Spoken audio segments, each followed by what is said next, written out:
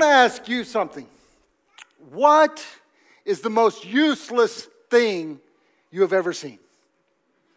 Type it in the chat, online crew. What's the most useless thing you've ever seen? Tell your neighbor, what's the most useless thing you've ever seen? And no, it's not your teenager. They will grow out of that. Look at this mama bear hugging her teenagers when I said that. Yeah. Hey, I've got a few things I would nominate as some of the most useless things I've ever seen. How about these? How's that drawer for you? Yeah. And you think that's bad. What about the other drawers? Useless. Yeah, that's good. Seats on the train, right? Who wants to sit here? That's where you stick your kid, right? So I guess maybe it's not quite useless. What do we got next? We've got the balcony.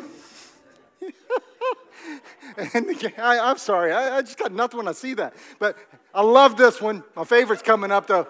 This product contains peanuts. Right. So that's for people that can't see peanuts, but they can read, right? There we go. And any golfers out here? Come on. You like golf? How would you like to play with a camouflage golf ball? Right, yep. And here's my favorite. Here we go. Meatless meatballs. Absolutely useless stuff there, guys. What about extra body parts? We have an appendix. Even the name appendix tells you it's probably pretty useless, right? And our tonsils, of course. Hey, we're in the 5th message of a series called Living Faith. And what's that got to do with useless stuff? You'll find out. Hang with me for just a minute. We're using the book of James as our text. James was a real person who lived at the time of Jesus. He was actually Jesus' half-brother, and he wrote down some stuff to people who were Jewish who had become Christians. And he was instructing them on how to live out their faith. And we've covered a lot of ground. If you've missed any of those messages, you can pick those up on our website, our YouTube channel, our app, anywhere. Just Google WBC messages. You'll find it, and you can get caught up. And by the way, if you're having to get caught up, how about maybe show up one day if you're local and you can actually get it live and in person. And it's got a different vibe, different feel for that. The section we're looking at today in James' letter is a controversial section of the letter of the book, and it raises a question for us. Are we saved by faith, or are we saved by works?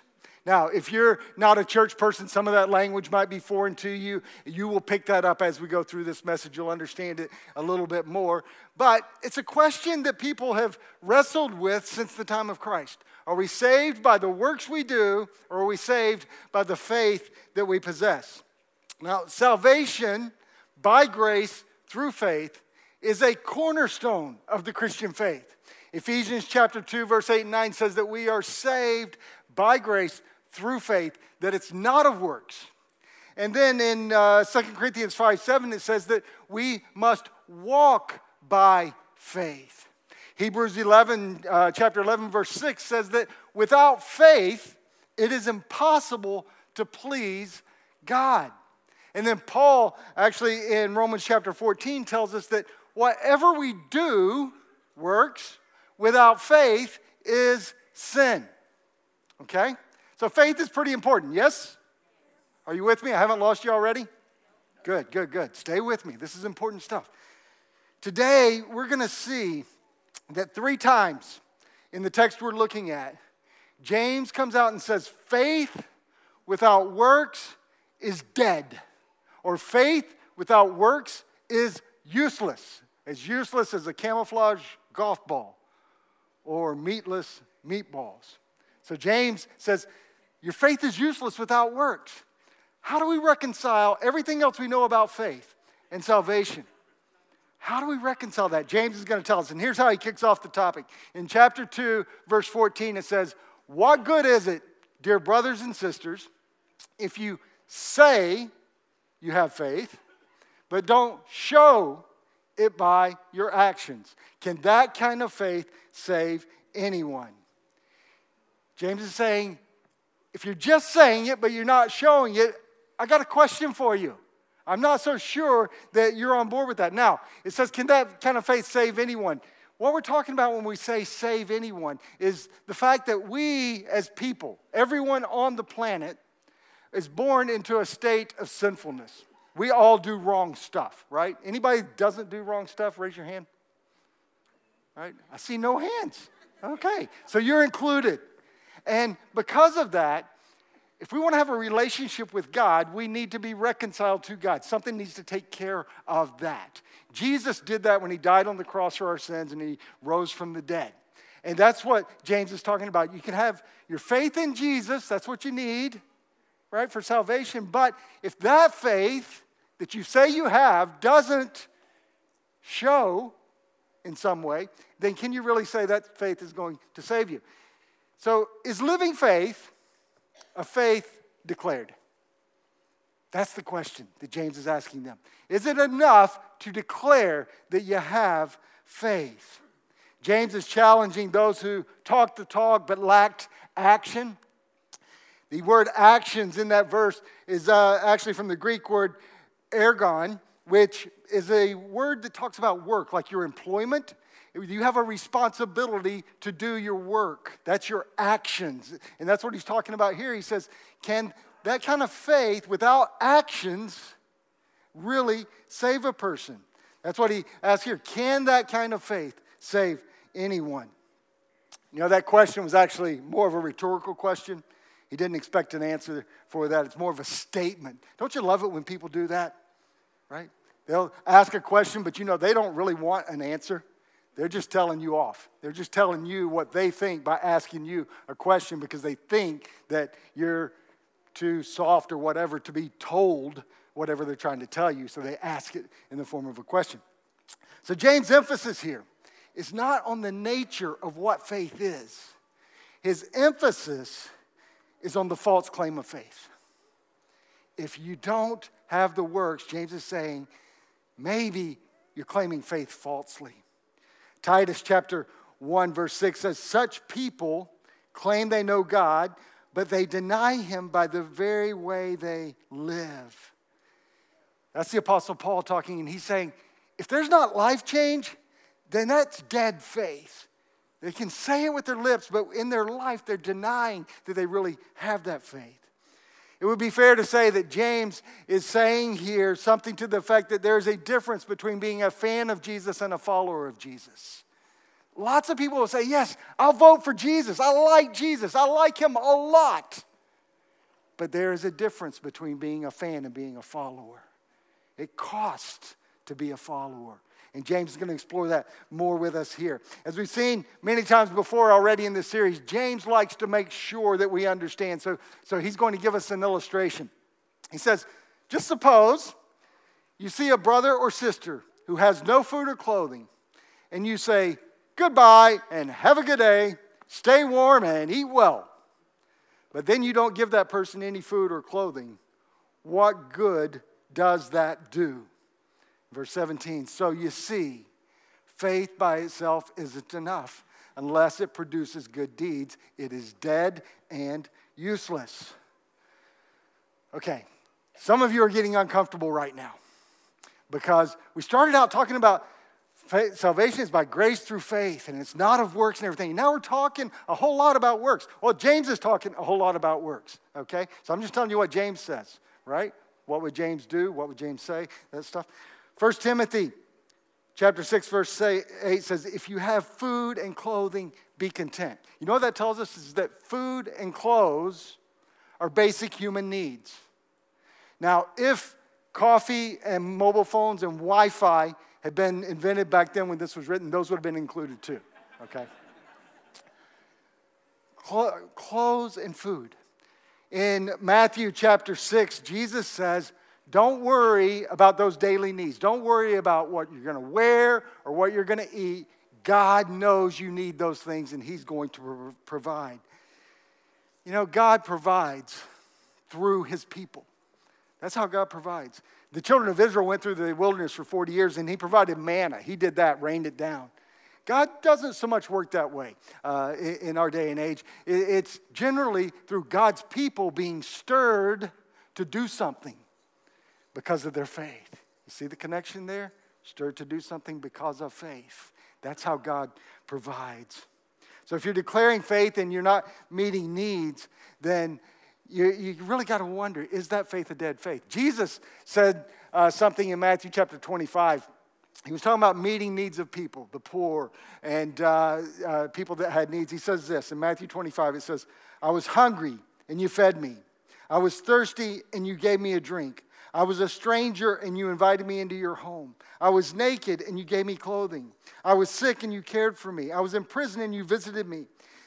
Then these righteous ones will reply, Lord, when did we do all those things that you just said? The righteous, and the king will say to them, I tell you the truth. When you did it to one of the least of these, my brothers and sisters, you were doing it to me. You know, I saw this played out a bit over this last week. And I'm not going to tell you the people involved. They'll know they were involved. But there was a person on our campus who was walking around with the sole of his shoe coming off completely. It was bad. And someone else saw that. And they let that interrupt their day, went across the street, and bought the man 2 pairs of shoes.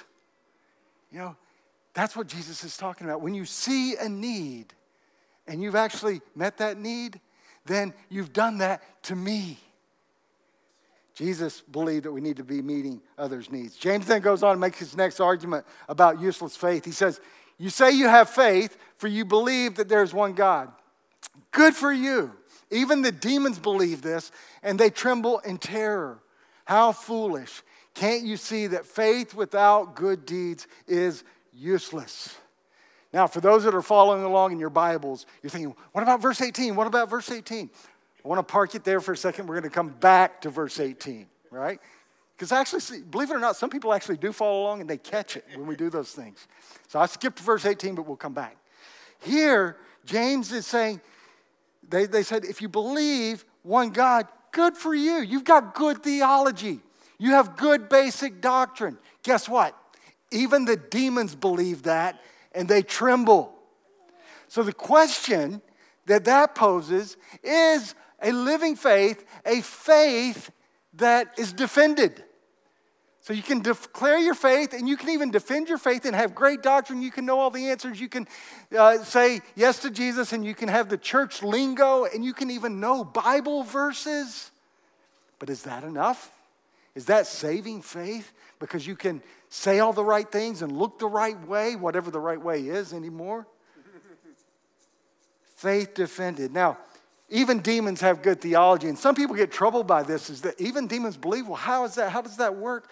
Because their theology is good, but their hearts aren't, right? All right? Some of the things demons believe is that they believe in the existence of God. They are neither atheist nor agnostic. They don't question that God is real.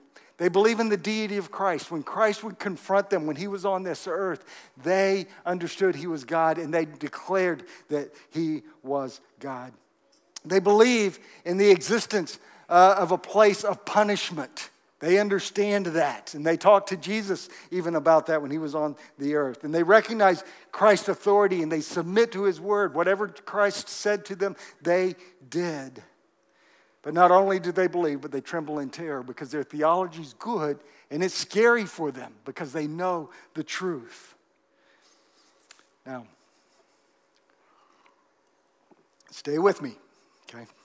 Some people put a tremendous amount of weight and value on knowledge and making sure that they have everything doctrinally correct.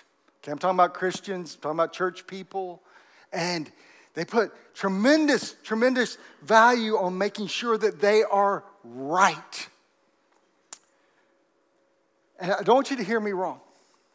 We need good theology. We need a good theological understanding. We need to understand the scriptures. That's why I'm here right now. That's why we run classes and teach scripture so that you can understand theology. The problem, friends, is that then when the pursuit of being right becomes the agenda, becomes the goal, becomes the end. Okay? Does that make sense? Are you with me? When the pursuit of being right is what it's all about. When I'm theologically educated, the demons are theologically educated. You see, when we get hung up on non-essential things that people are going to disagree about for centuries going forward, have disagreed about for thousands of years already, when we get hung up on things that are non-essential, it distracts us from living out our faith in practical ways, like feeding people who are hungry and helping people who need a little bit of warmth. That's what James is teaching here. Missionaries learned a long time ago, and I've talked to my friend Peter here about this and the work that he does of rescuing children and stuff, is that people who are hungry, people who are sick, people who are cold, they need to be taken care of for those needs that are obvious before they're going to be able to listen to what we have to say. And you know experientially, if someone is wanting to change you, you're going to want to know that they care about you first. You're going to be a lot more responsive if you are convinced they care about you than if they just have as their agenda, their goal to change you. And too often, friends, the church around the world has gotten so focused on the goal of changing people that they have ignored the task of caring for people. Thank you. And that, my friends, so many people, that kind of behavior has pushed people away from faith rather than drawing them to it. John Takema, he's not here today because he's in another church sharing about the coach program. We had a staff retreat, and on the way back from the staff retreat, a few of us went out for dinner. And after dinner, we went to an ice cream shop, and where the ice cream shop was, we got our ice creams, and I'm sitting with my back to the shop, and somebody else is sitting over here, and then John's sitting where he can still see the ice cream shop. And we're having our ice creams, and we're chatting and everything. And by the way, John is a great theologian. Okay, he's an apologist. He loves to defend the faith, right? But we're sitting there, and all of a sudden, John got up. And he walked back over towards the ice cream shop, and I turned around to see, and there was a homeless man who had been peering into the ice cream shop. And John said, "Do you want some ice cream?" And he went in and bought the guy an ice cream. Now, we didn't share the gospel with him and make sure that his doctrine was all good and everything. But that was just such a demonstration. When John did that, that stirred my heart. That made me excited to actually be working with John.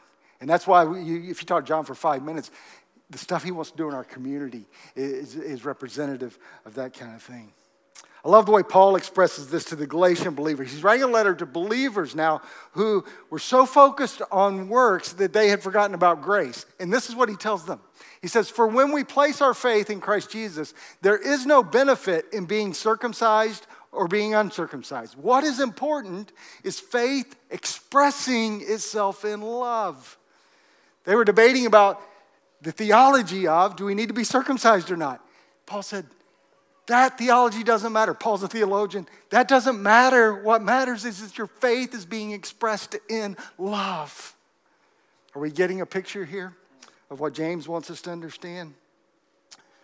Now, back to verse 18. I said we're parking that verse. It says this. Now, someone may argue, some people have faith, others may have good deeds. But I say, how can you show me your faith if you don't have good deeds? I will show you my faith by my good deeds. Now, the reason we park that is because this wording can be a little bit confusing, and it's actually controversial. Another controversial part of this passage is this first part that's in quotes, someone's going to argue, some people have faith, others have good deeds. And then it says, but I say, that's an inserted part. Okay, that's not in the original language. And then you have another quote. How can you show me your faith if you don't have good deeds? I will show you my faith by my good deeds. Now, the controversy is whether all of that was said by this same someone. And I think the evidence is there for that. Or is James arguing and debating? I don't think that's what was actually going on here.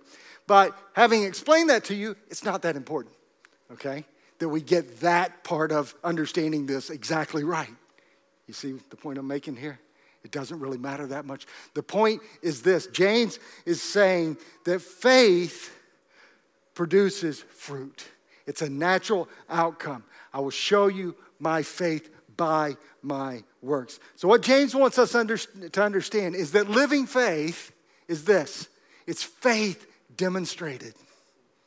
It's not just faith declared. It's not just faith defended. It is faith demonstrated. And then he gives a couple illustrations from the Old Testament. He says this, Abraham was shown to be right with God by his actions when he offered Isaac his son on the altar. You see, his faith and his actions worked together. His actions made his faith complete. And so it happened, just as the scriptures say. Abraham believed God, and God counted him as righteous because of his faith. He was even called the friend of God. For those not familiar with this story, you can go read it for yourself in Genesis chapter 22. And I'm going to give you the spoiler, especially in the context of the things that you've heard earlier today. God stopped him. He didn't really sacrifice Isaac on the altar, and God's plan was never for him to go through with that.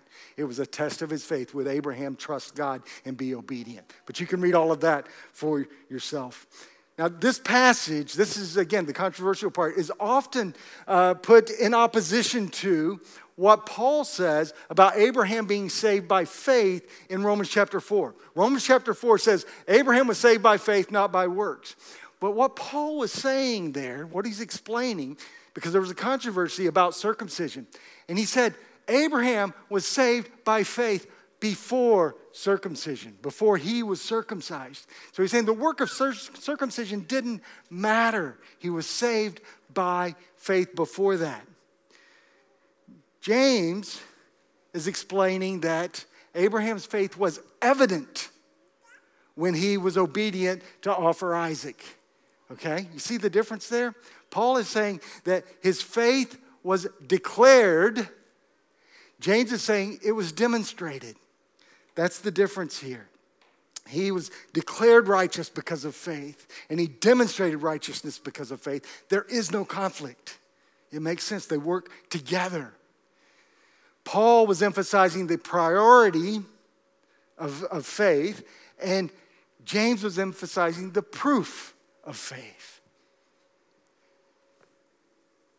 While faith can be the basis for justification, for being made right with God, our works are the barometer, the test of whether we actually have that true faith.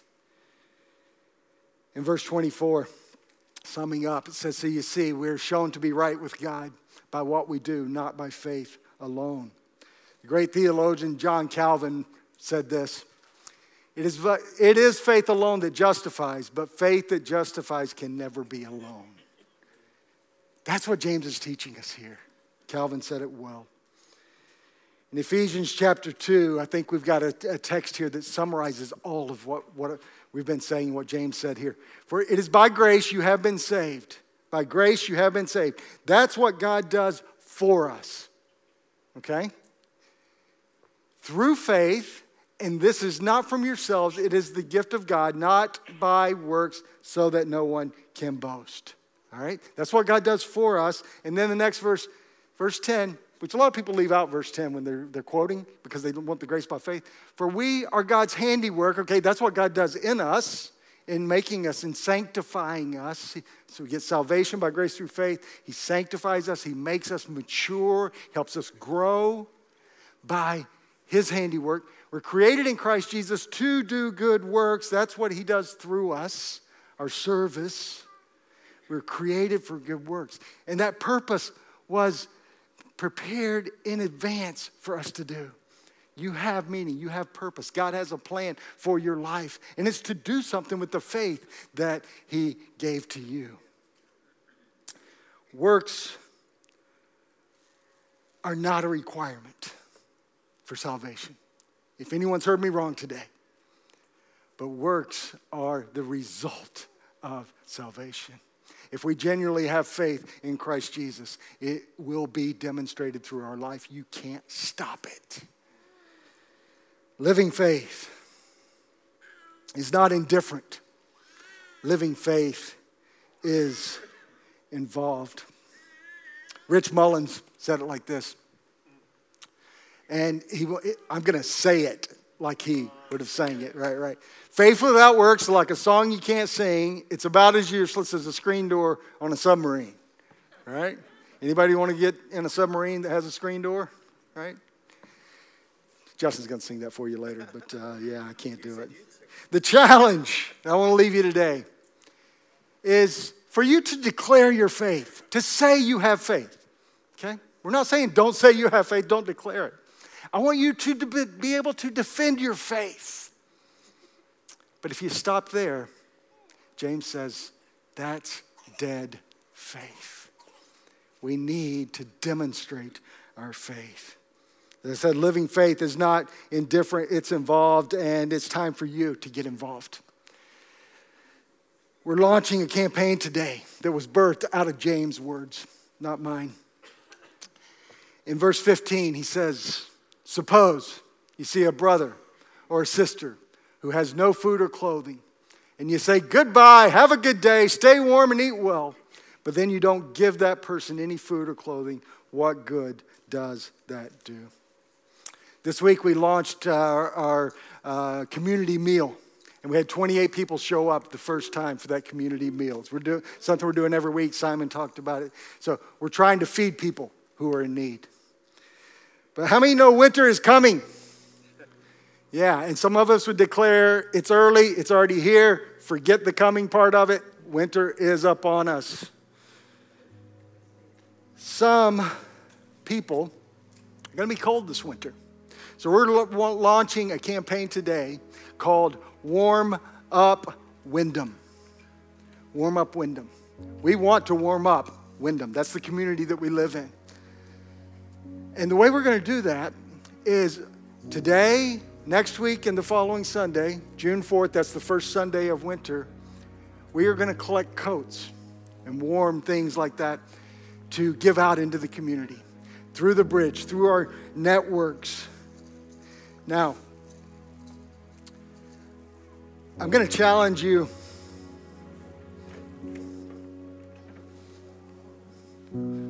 today to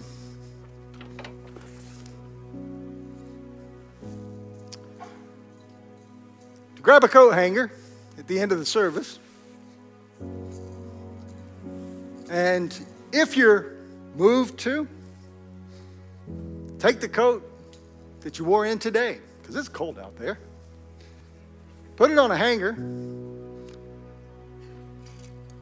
Put it on the rack. Giving away something that's useful, something that cost you something. That's what James was talking about. He was talking about, you see somebody in need and you've got 2 coats and they got none, give them the coat. Or maybe even if they don't have a coat at all and you've only got one right now, give them the coat. So I want to challenge you to give up a coat. Maybe it's the one you're wearing today. No pressure for that, but if that's how you're moved to do it, that's fine. For the next 2 Sundays, maybe you're thinking, okay, wait a minute. The coat I wore today is too shabby. I can't give that coat away. And you go out and buy a brand new one or something like that and bring it in over the next 2 weeks. In just a couple of minutes, this coat rack's going to magically make its way to the foyer for you to be able to activate this today, to show living faith, to demonstrate the faith that you declare and defend. Will you help? Don't just say it. Show it. Father, thank you for James' words. Thank you for the challenge that he gives us to make our faith active. Lord, sometimes even as a pastor, I read the book of James and I think, Lord, why did you put James in there? He's a little bit too practical. He steps on my toes a little bit too often, Lord. But Lord, right now, I want to thank you for that because it does stir us. It does make us aware. It does help us to realize that we don't need a useless faith. And that if we're not doing anything with it, our faith is useless. Help us to be practical in how we demonstrate that faith. Lord, thank you for Peter joining us today and the work he's doing in Uganda. And Lord, if you want people to be involved in that, I pray that you would stir hearts there for us to be active in living out our faith. And Lord, I pray for our community that's cold. As we start collecting these coats, I pray, Lord, that you would provide the right networks to be able to get those into the right people's hands. And I pray that people will be blessed and that their winter will be just a little bit nicer because of what we're going to do in living out our faith. In Jesus' name, amen.